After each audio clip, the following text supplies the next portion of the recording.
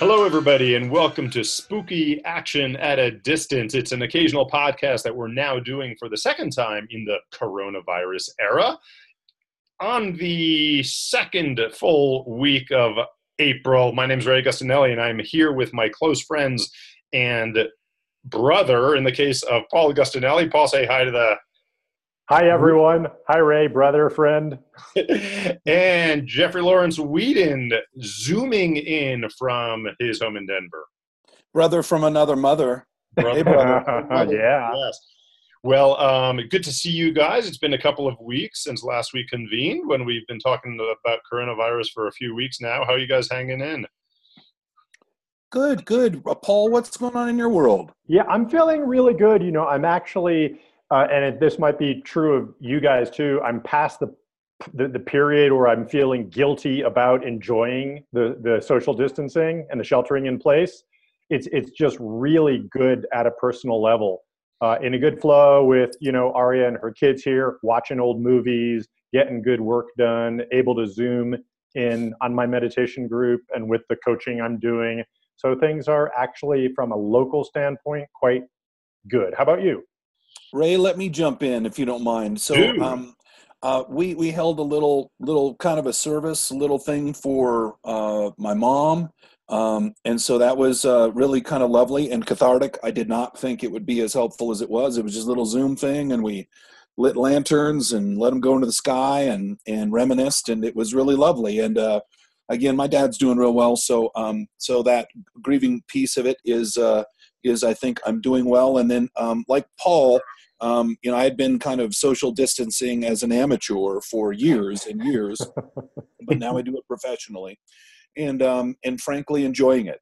You know, Tommy and I, it's kind of heaven for me. I love her company, and I love being kind of in the home and doing a lot of reading and watching shows and this and that. It doesn't mean that I don't miss all the rest of it, because there are these weird moments where I'm like, wow, you know, right now I'm going to walk to Walgreens, and that's the most exciting thing I could do in the world, and it makes my heart so happy. And so I get it that it's a new normal, and there's probably there's a poverty in my life right now, but I agree with you that this week there was some joy in maybe at least contentment with what my lot in life was. It'll be interesting to see. I don't know if this will be part of what we get into later, Jeff. I know you've got a few things on your mind, but it seems like we're all discovering new riches at the same time. There are absences in our lives, and there will be a new normal. I think we all probably suspect that what's to come after this sort of settles down will be different in some fundamental ways, and it'll be interesting to see how much of that has to do with the good things we're feeling now that we want to continue, in addition to some of the gaps in our lives that we try to fill but may not be able to fill quite as fully or fill in a different way. So interesting stuff. Yeah. So, hey, I've got to let me get us started, can I? So, you know, I was going to talk, so much of our lives are Zoom-centric right now. Right now, we are connecting with Ring Central featuring Zoom. That's my mechanism to get everyone together. And I have some thoughts, and we played around a little bit, and you guys don't necessarily agree, which is a fun way to start it. And that is that people, you know, be camera ready on Zoom, okay? Just as a courtesy to the universe. And I'm not talking about Hollywood. I'm not talking about Hollywood camera ready people, okay? I don't need you to be pretty. I don't need you, but I do need you to be wearing pants, all right? At least, I think that physically I would like that better. But also I think there's a psychological, people jump in the shower once a day, run a brush over your teeth once a day. This is good best practices for our lives. I think that there's nothing wrong with going pantsless and without showering and that sort of thing. But that is a little bit of my admonishment to the world. Does it matter? Does it matter to you, Jeff, if I actually have brushed my teeth or that I'm wearing pants, or is it more? Is what's really important that you believe I have? Because I would approach these with you slightly differently if those are different cases. Yeah, I'm not sure I have access to those emotions. Okay. I think that's I love what you're giving to me there, and I want to Yeah. honor that. Yeah. But I guess my suggestion is I think we all act and feel and become a certain way with these best practices in our life. Okay. I really do not. I'm not offended so much if you're not wearing pants right now. I don't know that yet. You haven't done a lot of moving around. Yeah. It really wouldn't shake me up. But I had a couple of court hearings for the first time on video. And there was one where a judge was involved. And I was suited up. And the judge was in a robe in her. But this was a dependency and neglect matter, which interestingly enough, I'm almost 100% the only male involved in these proceedings. When it's the Department of Health and Human Services, this is something that I think kind of lovely about women, that they have this heart for it. It's important to them. They're drawn to it. They're good at it. And so I'm usually only, and there was nothing even approaching business casual on anyone else. And they looked great, and there's no need. I do not need women to be wearing makeup, and I mean, if they want to, God bless them. You do whatever you want to do. But I did find it jarring that me and the judge were the only ones I see. kind of playing the game. And then we had a meeting that was essentially with the Department of Health and Human Services, no judge involved, and people were not even trying. They were not. Interesting. There were people out on walks, and in some ways, God bless them. I mean, how great is that? But it is a business meeting. But Paul, what are your thoughts? I just got to give you a strong pushback on that, Jeff, from my own personal standpoint.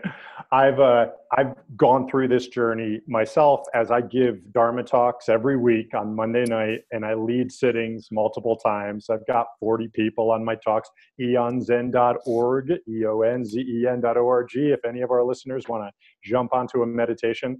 And I have found myself becoming more human in my presentation of my talks as I go into the Zendo instead of going out to our outside location where I've been for several years. And I've been keeping my upper Samue on while the lower part, has been more comfortable. And now I've gone to, I'll just wear a short sleeve shirt. And progressively, I've gotten to that point of, do I have to shave? I really don't have to shave. And the hair is getting a little bit more wild, as you can see. And what do I say now? It is very possible. I'm completely rationalizing this, but I'm showing up in my humanity. I'm showing up in my humanity. And there's everybody else in the group, and some of them are lying down, and some of them are in bed, and some of them are lounged out with kitties, running over their shoulders. A very different vibe from what we normally get in the Zendo, where everybody is kind of formal. So I'm pushing back on you, Jeff. I say we go with the more informality and the humanity and more of it. I love it. I think that there's something to that. I mean, one of the fun things about all these Zoom meetings, and I actually saw a little bit of a writing on it I thought it was going to be me introducing it to the world, but I saw in the Wall Street Journal about how there is an amazing connection with both professional and personal people when you see them with their kids, when their kids are running around in the background, screaming at mom, or just having fun, or the cat or the dog. There's a special moment where you're like, that is lovely. I love the fact that they've got this dachshund that in their entire life spends all their time in their lap. And we don't know that, except now we do. And that's lovely. Yes. Let's go to something far darker. Can we, please? Absolutely. So one of the things that, I'm a guy who takes this stuff very seriously, and I have for a long time. And one of the things that I think is an interesting, I don't know if it's a scandal, I don't know if it's but I think that one of the most important decisions made in this coronavirus pandemic, especially in the United States of America, was, I think it was around March, and I wasn't able to identify it exactly. I think it was probably February 29th, a few days before March 2nd. The U.S. Surgeon General tweets, because that's the most meaningful way to communicate. And he tweets, all caps, stop buying masks, not effective in preventing the general public. But if healthcare providers can't get them, and I think there's this scandal, is that They were making a decision because we were just, and I don't believe this is a federal government issue nearly as much as a state issue, nearly as much as a personal and a corporate issue. I think that hospitals, it's shocking to me how little personal protective equipment they have. I think it's shameful. I think it's ugly. And I think that we were told not to wear masks primarily because we really wanted doctors to have them because they work. Because I mean, masks. It's like if you go to a hospital, they're all wearing masks, and every Asian in the world has been wearing masks since 2004. Some of them have not changed their masks, and they're doing great. They're doing just fine. So, I've been a little bit upset about that because now all of a sudden it's flipped, and we all have to have them. And the magic is that really it can be just about anything over your face, right? Which is really good for us to understand. It's not an N95. It's not stripping out 95% of bad things, but having a cut up t-shirt that you tie around yourself or a bandana or something like that is really healthy for all of us. And I would venture to say would have been a lot healthier at about February 29th for us all to be doing that, not to be running out and going out and taking masks. Like, I'm a little mortified that somehow like I'm the bad guy because there's a bunch of hospitals going to Home Depot and buying N95 masks. I mean, it's pretty absurd. But do you have any thoughts on that at all? Well, Ray, you're a philosopher, Ray. You go. No, well, before we get into that, I'd like to just to know that is part of the reason you're kind of pissed off about the earlier guidance to not wear the mask is that you had a bunch of those masks and it sort of, disempowered you a little bit in a way that if they had come out earlier and said that, it would have rewarded your prepper mentality, which we have discussed on the previous podcasts, and it kind of like devalued that. So you felt like, boy, you didn't get as many points as you deserved. You know what? There could be some of that. I mean, first of all, this kind of prepper shaming that's going on, where people are like, hey, we were entirely unprepared. And it's like doctors and nurses and hospitals.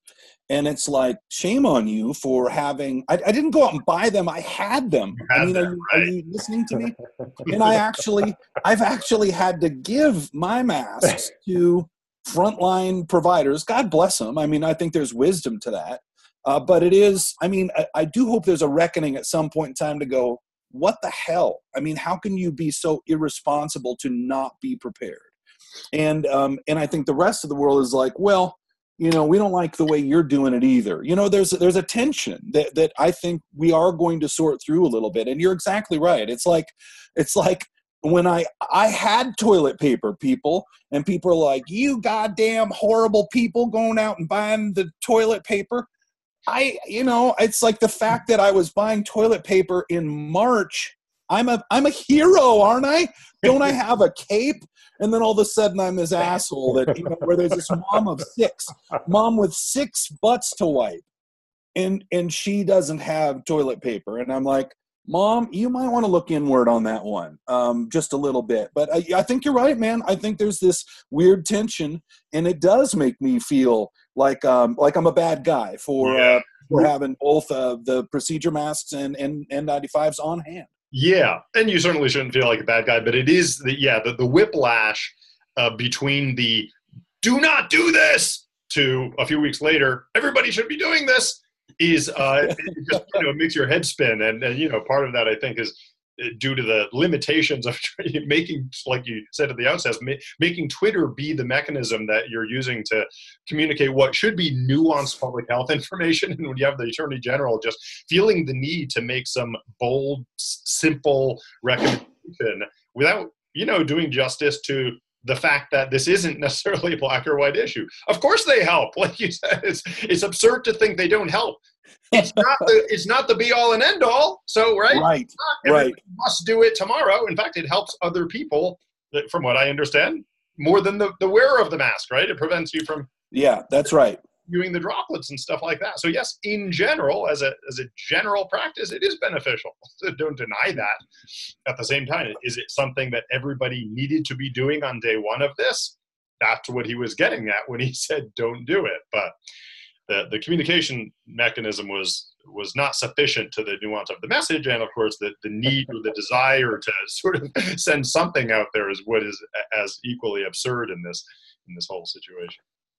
I just got to say, when did you guys start expecting nuanced messages from Twitter or from the Surgeon General, for that matter? Right. Yes. I mean, Jeff, I gotta say, like, going right back to the beginning, like, how much of your life personally have you been awaiting personal health decisions from all cap tweets from the Surgeon General?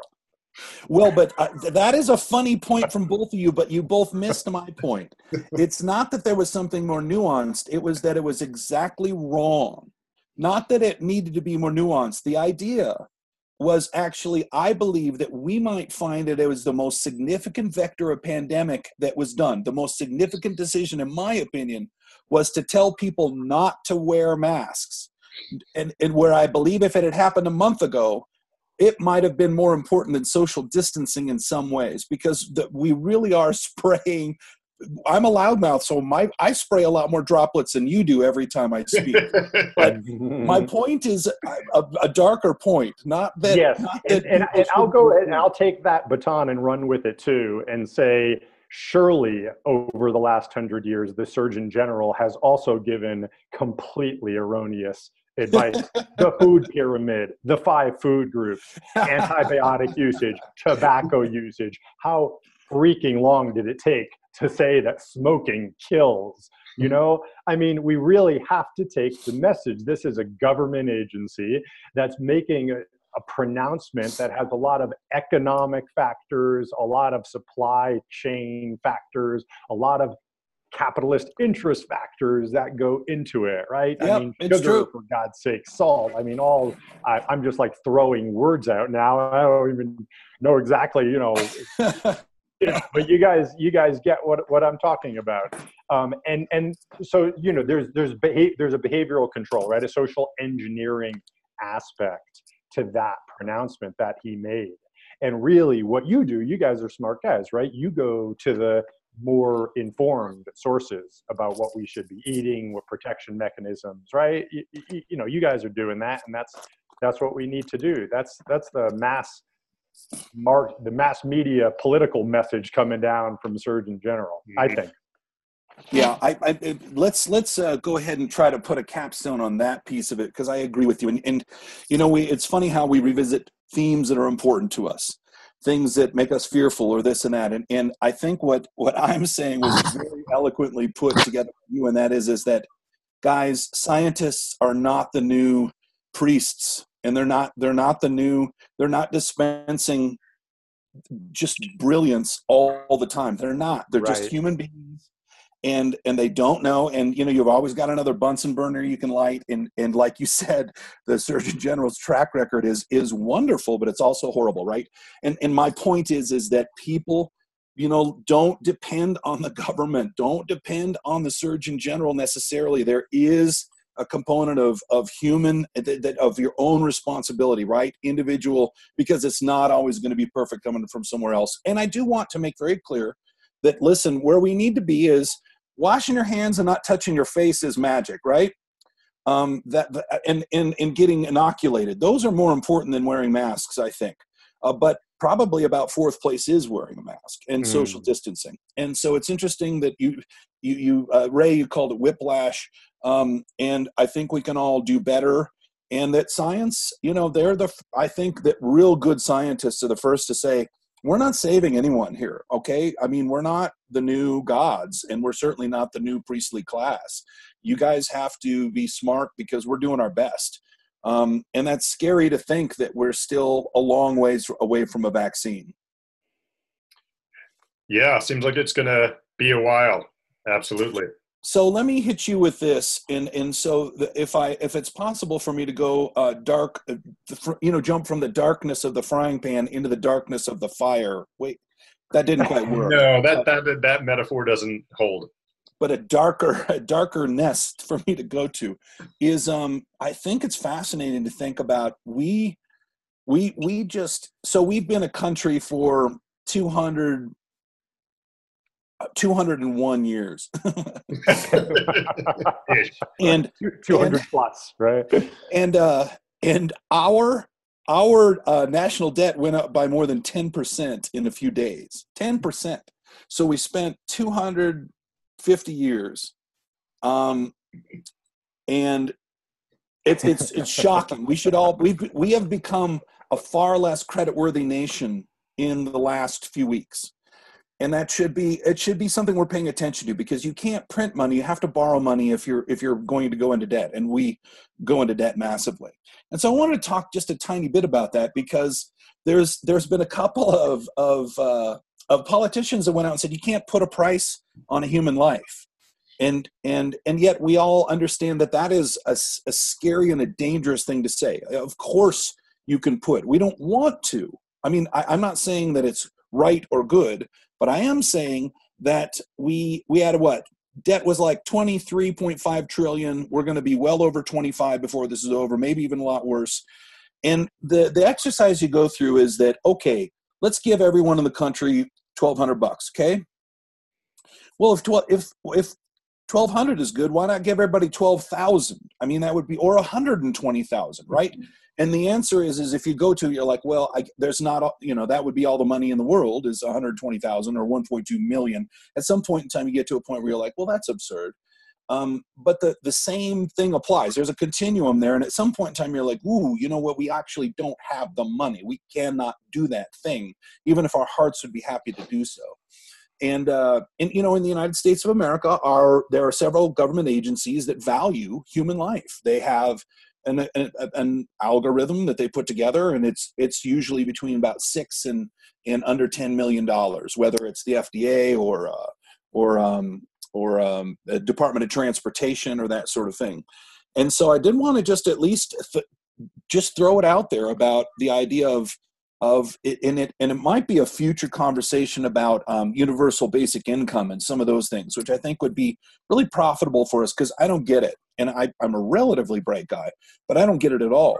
And we have kind of become unhinged about, we're just looking at the government saying, well, cool, you pay all the rent, and then you pay all the mortgages, and then you pay us all a stipend.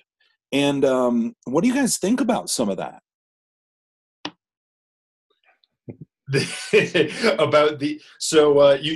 started with some just kind of cautionary looking forward about the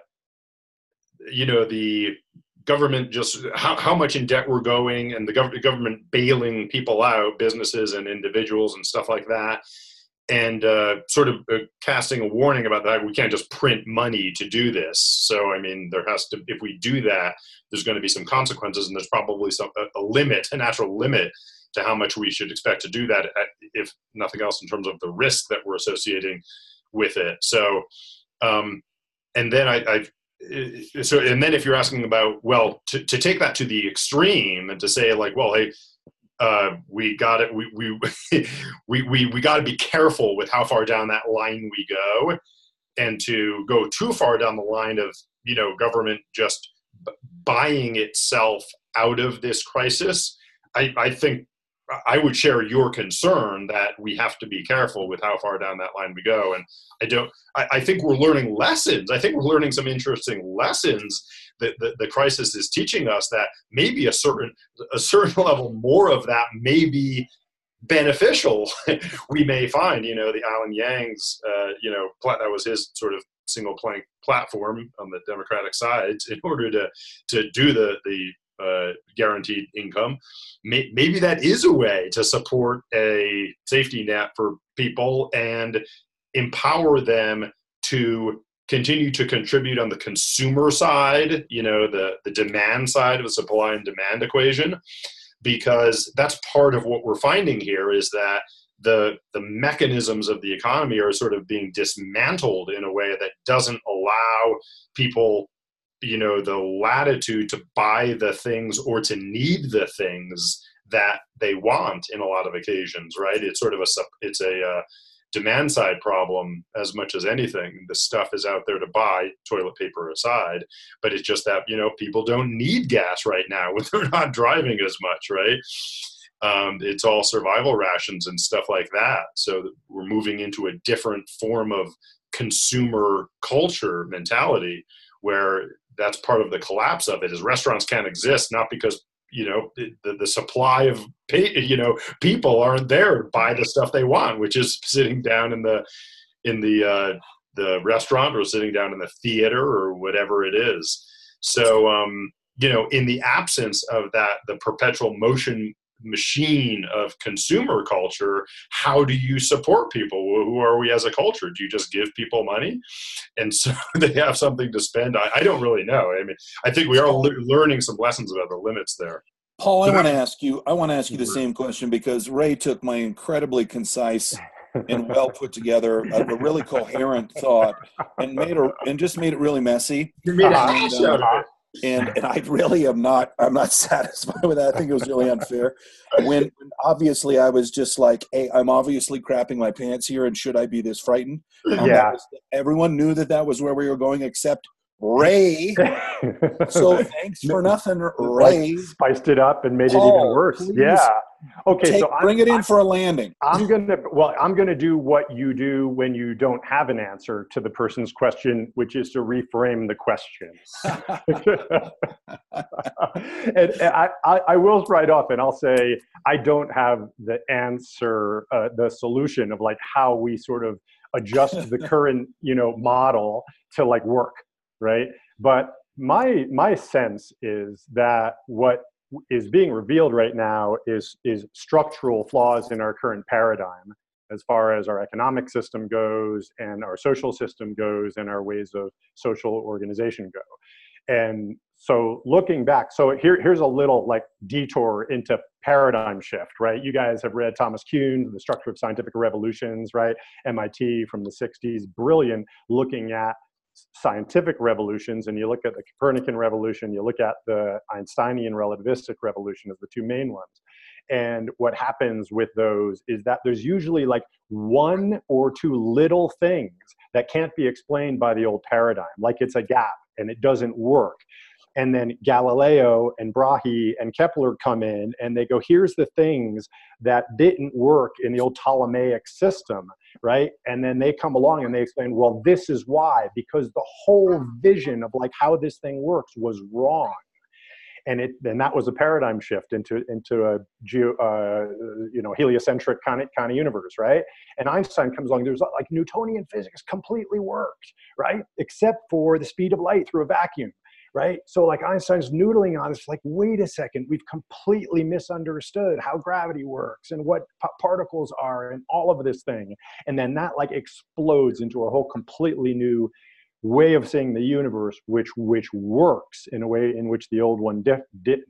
So I would say, okay, now let's look back on the last, I would say easily 50 years, but you could go back 200 years and say structural flaws, weaknesses, or inequalities in the paradigm of consumer capitalism, in capitalism, as such, especially when it's turbocharged by technological advancement. So the rivalrous dynamics associated with competition, like good competition, and we're going to get good things, you get these asymmetrical advantages bestowed by those who get the technological advantage first, and then power starts to go in the direction of those, and competition is no longer on a fair ground. And as we know, free markets are not free. There's all sorts of regulatory things that favor one group of certain interest groups over another, certain industries over another, right?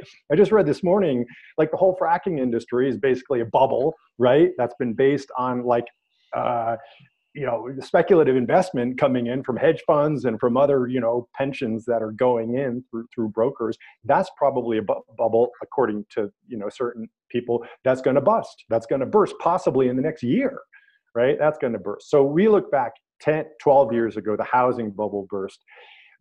The tech bubble burst 10 years before that. We've got a series of bubbles that are bursting, a series of catastrophic structural breakdowns in our system that are never really fully put back together again, right? The amount of consumer debt still being held from the bubble in 2008. And now here we go with another like absolute shock to the system. So my view is that we are being presented with the need for a paradigm shift in how this entire structure is created socially, economically, I would say politically as well, but politically can just kind of follow along with the economic forms of organization, I believe.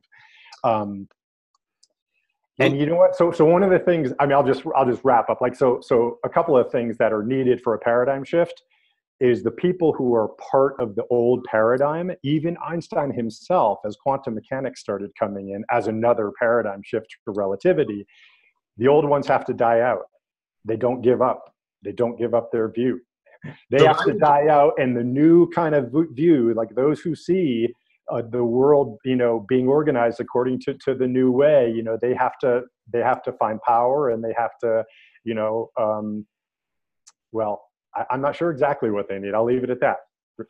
Well, can I just say, I think Paul took your initial point even farther afield than I did. Is that true, Jeff, or no? Yes, sir. Okay, good. I just wanted to say that, although I confess I did make a total hash out of your original ideas. No. To try to bring it back to where you started, Jeff, I wanted to ask you, Paul, and I take a lot of the things you just said. Yeah, very interesting observation.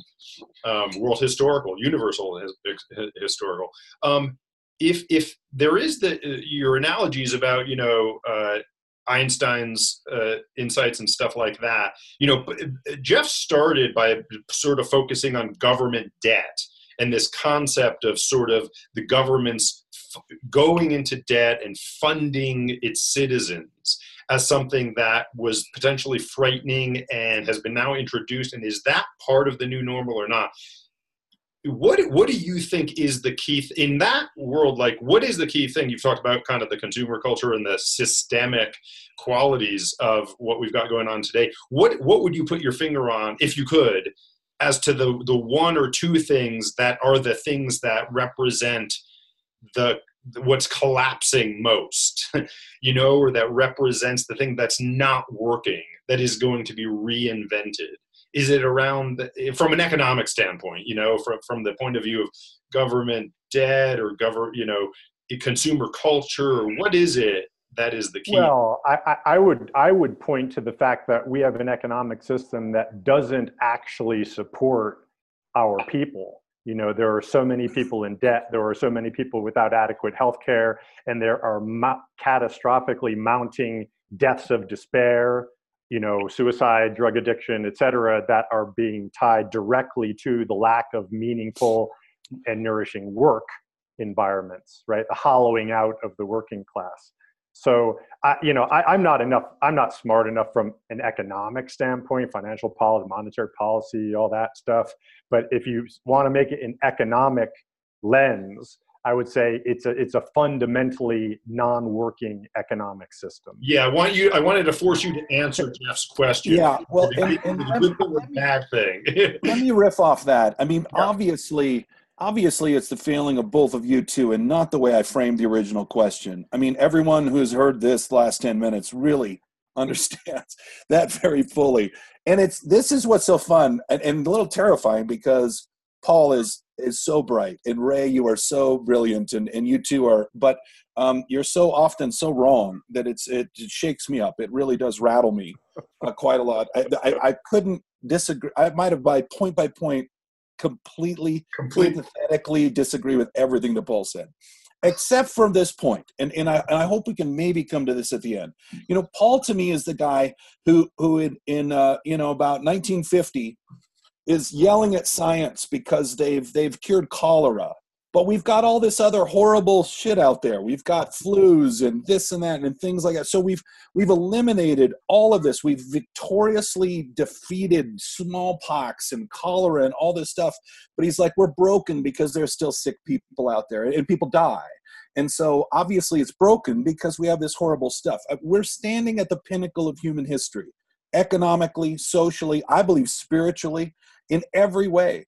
I disagree. And well, I hear you. I mean, you made your point well, but it's the fact of the matter is that what you are saying is we're still not there. I think at the very least where we could agree is if there are good things, and I think that from poverty and child mortality and gross domestic product across the world, we're just, I mean, what would be a better time? The 1600s with the Netherlands? Or, I mean, the fact of the matter is that things need to change. But, the Copernicus didn't change the idea that heavenly bodies were evolving around each other. He tweaked it. I mean, you're talking about scrapping it, and what? It's like, I think the only thing that solves the problems worse than capitalism is socialism and communism, as shown through history, not theoretically or this and that. So I do like Ray's point of saying, you are right that we want things to be better, but what would possibly do it? To me, it all comes down to it's like a fairy tale sort of thing. Is it like, yeah, we've got a golden goose. Consumerism, capitalism shits out these golden eggs, and we all benefit from it. But it's not perfect. We need to be giving eggs to more people to in a better way. But ripping open the golden goose to go inside it just kills the golden goose. And so we are not going to solve this at this podcast, but it's fun because I think that I'm desperate that we're like, hey, we could and should do better. I think we should use capitalism. You're saying, I'm not sure. We need something completely different. And I'm desperate for us to be closer to that, but we're probably not going to, solve that any more than we're going to solve the problems of Tiger King, which is kind of where I want to go next. I'm sure by the end of that conversation, we'll have some insights that'll inform the solution to this topic that we're just ending. But we'll see. Yeah. What's your thoughts on Tiger King? Well, so first of all, there was it's so funny when you talk to people, because there are people who are all on a continuum, and I was talking about, it's fascinating, it's a car wreck, it's a Rorschach test, it's this and that, and I had a couple that said, you're just a disgusting human being for watching it. We spent 3 minutes watching it, and it was such a affront to all of humanity and the animal world and everything that we think you're disgusting for having watched it. And I was like, oh, yeah, okay. I just wanted to see if you were Team Joe or Team Carol, but have you guys seen it? Well, I have, but I think Paul might fit into the category of people you just described. I'm an outlier in this conversation. Ari and I, we tried it. We gave it like 15 minutes, and we were so troubled by this initial shot of this snow leopard, which is a magisterial being trapped in the back of this van, that we just got nauseous and turned it off and couldn't watch anymore. So sorry to be a snowflake. That's good. I mean, I actually think there is something very powerful to that. I really do. And I don't think it diminishes unnecessarily the rest of the stuff. But I think that it does. It is problematic. But I also think it might be interesting in a week or two to be able to see what we could do about that, about whether or not there's anything that's interesting or noble or good, or can we grow, or can we do anything else, or but yeah, Paul blew up our party once again, so let's move on. Well, I will say, Ray's seen it, yeah. Yeah, well, if we do come around, if Paul, you do come around to watching it at some point, we can discuss it more fully. But the thing you mentioned, Jeff, that I totally agree with, is that there is a Rorschach quality to it, in the sense that one feels a range of emotions there, and different people see different things in it, I believe. And I believe I see different things in it depending upon what lens I'm looking at it through. So I count myself as one of a member of the audience that is thoroughly disgusted by even the milieu, that I feel like I had feelings to turn away immediately. I didn't. I kept with it. And watched it through and enjoyed it when I watched it through certain lenses. I watched it through a lens of a watcher of a lot of documentaries. And so I asked myself, what is this guy doing? What is he telling the story he wanted to tell? Clearly he was discovering the story as he went along, which I think many of the best documentaries actually are those documentaries where you don't really know where it's going to end. And I found this to be one of those things, that you have a story being told where the guy who was filming a lot of this footage, or a lot of the archival stuff that was being collected, was finding its way into what the story was. I don't think it works as the thing that it started as, which was potentially an expose of the abuses within that world. It does serve as that, but it doesn't serve primarily as that. It really wound up being more of an opportunity to rubberneck these insane, these crazy personalities within that world, and that's what gave it most of its entertainment value, which was real. So it became a little bit more of a rubbernecking experience than an informative experience, but I think that's fine. Documentaries can do that. And at the same time, if it smuggles in a message about animal abuse, more power to it, I think it did it quite effectively. If quite frankly, it probably brought more attention to the real issues around wild game abuse in this country than a more straight up documentary that didn't have those anchors of these very questionable, flawed, scandalous type of personalities and events would have done. So hey, if that's what it takes to make people pay attention. Ooh, Ray, I just got to say, you did it again, Ray. It made me want to watch it every time. You did it again, Ray.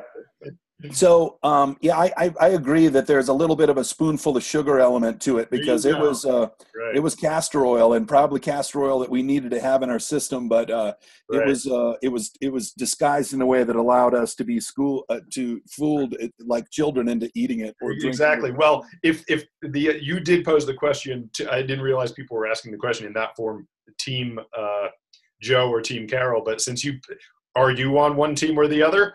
Yeah, and I'm kind of more horrified by it, because this has been my takeaway from it, is that there is no one who's not either Team Carol or Team Joe. I see. Okay. And I think the interesting thing, and by the way, documentarians, they can tell falsehoods by showing the truth. Do you know what I mean? They could have made one a villain, but I was Team Joe, and wow. how can I possibly be Team Joe? I mean, just at an emotional level. Exactly. I in some ways, and it wasn't I was rooting against Carol. I think she ultimately needs to win the lawsuit.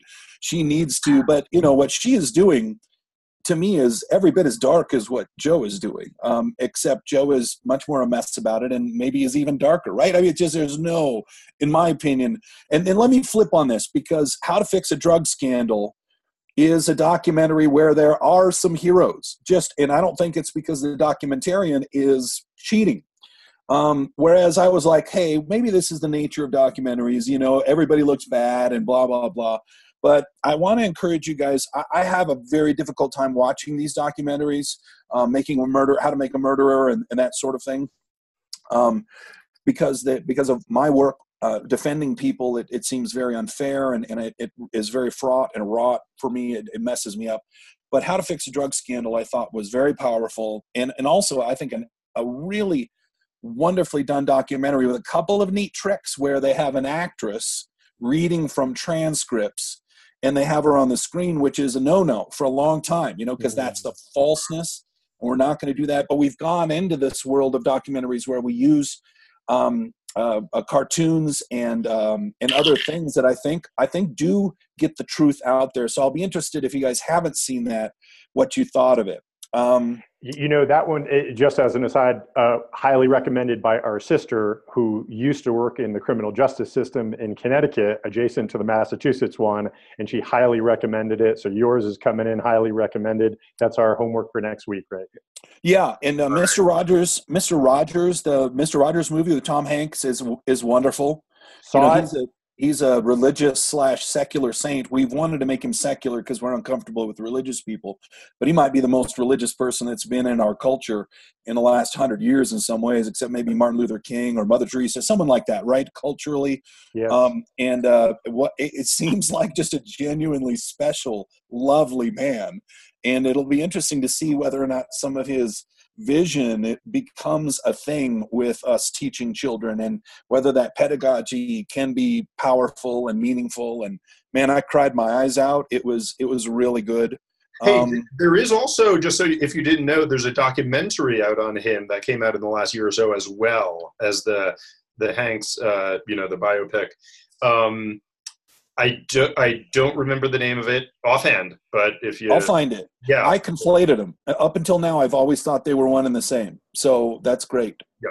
There's two. Hey, just to put a pin in it, I saw the movie and loved it. Also teared up and love to talk about it with you guys on a future podcast. And also as a subject for the future podcast, maybe homeschooling. With the breakdown of the school right now and is something going to happen? Are we going to be doing more homeschooling in the future? Right. Really That's interested a good one. in your thoughts as an educator, as a father rather, Jeff. Let's try to remember some of that. And then the last couple of things I wanted to hit you with is that I enjoyed Midway, which is interesting, but that's just more historically. I think Midway is one of the great fascinating what if points in all of human history, but certainly Western US sort of thing. I thought it was relatively well done. And then Luther, the next season of Luther. Have you guys ever seen Luther? I believe that might be the best television in the history of the world. Wow. I love it. I just, Luther, BBC's Luther, BBC's Sherlock Holmes might be, to me, peak television in all of history for me. So if you have a chance, I know we're watching a lot, and I'm not sure that's a bad thing, but those are some good ones. Great. Well, remember that. Now, Luther's, is that in one of the superhero universes? Is Luther? No, it's Idris Elba as a very conflicted, troubled, brilliant detective in London, in Britain. I don't know what city it's in. I forget. I thought it was London, and so he's a guy who's willing to bend the rules to try to make some greater justice happen in ways that are very potentially troubling to lots of folks, and I think it's a fascinating window into so many things. So I thought you might enjoy that, and that's I think a 6-hour podcast was what America needed. And I'm happy that I had such a big role in making it bloated and messy and ridiculous. I'm proud of that. I'm going to wear that like a badge of honor, people. All right. Fantastic. Well, we'll wrap this for today. Paul, did you have any final recommendations from you in terms of things to stream or books to read?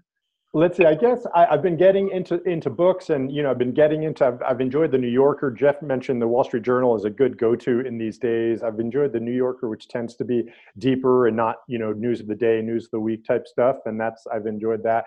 But I'm reading N.K. Jemisin's fifth season Stone Sky. I'm not sure what she calls a trilogy, but you guys might be aware of it from a few years ago. I'm in the last third of the third book in the trilogy, and it's really quite outstanding, remarkable science fiction. And on my bedside table is Ben Lerner's The Topeka School, which has gotten some high press, so looking forward to reading that. I don't know if you guys have read that one. Great. Wonderful. Heard a lot about it. So we'll save some of the, so we'll read some common things and watch some common things that maybe we can discuss for next time in a couple of weeks. Yeah. And I don't need to create a lot of extra work, but it'd be neat for us to post these on our little website or something, on our little podcast thing, because I do want to have some of this commonality homework to come back and do some of this next time we're together. So love you guys so much. This is medicine to me. You're medicine to the nation and the world. Love you guys. And thanks for letting me go on about Paradigm Shift. I did my share of bloatedness.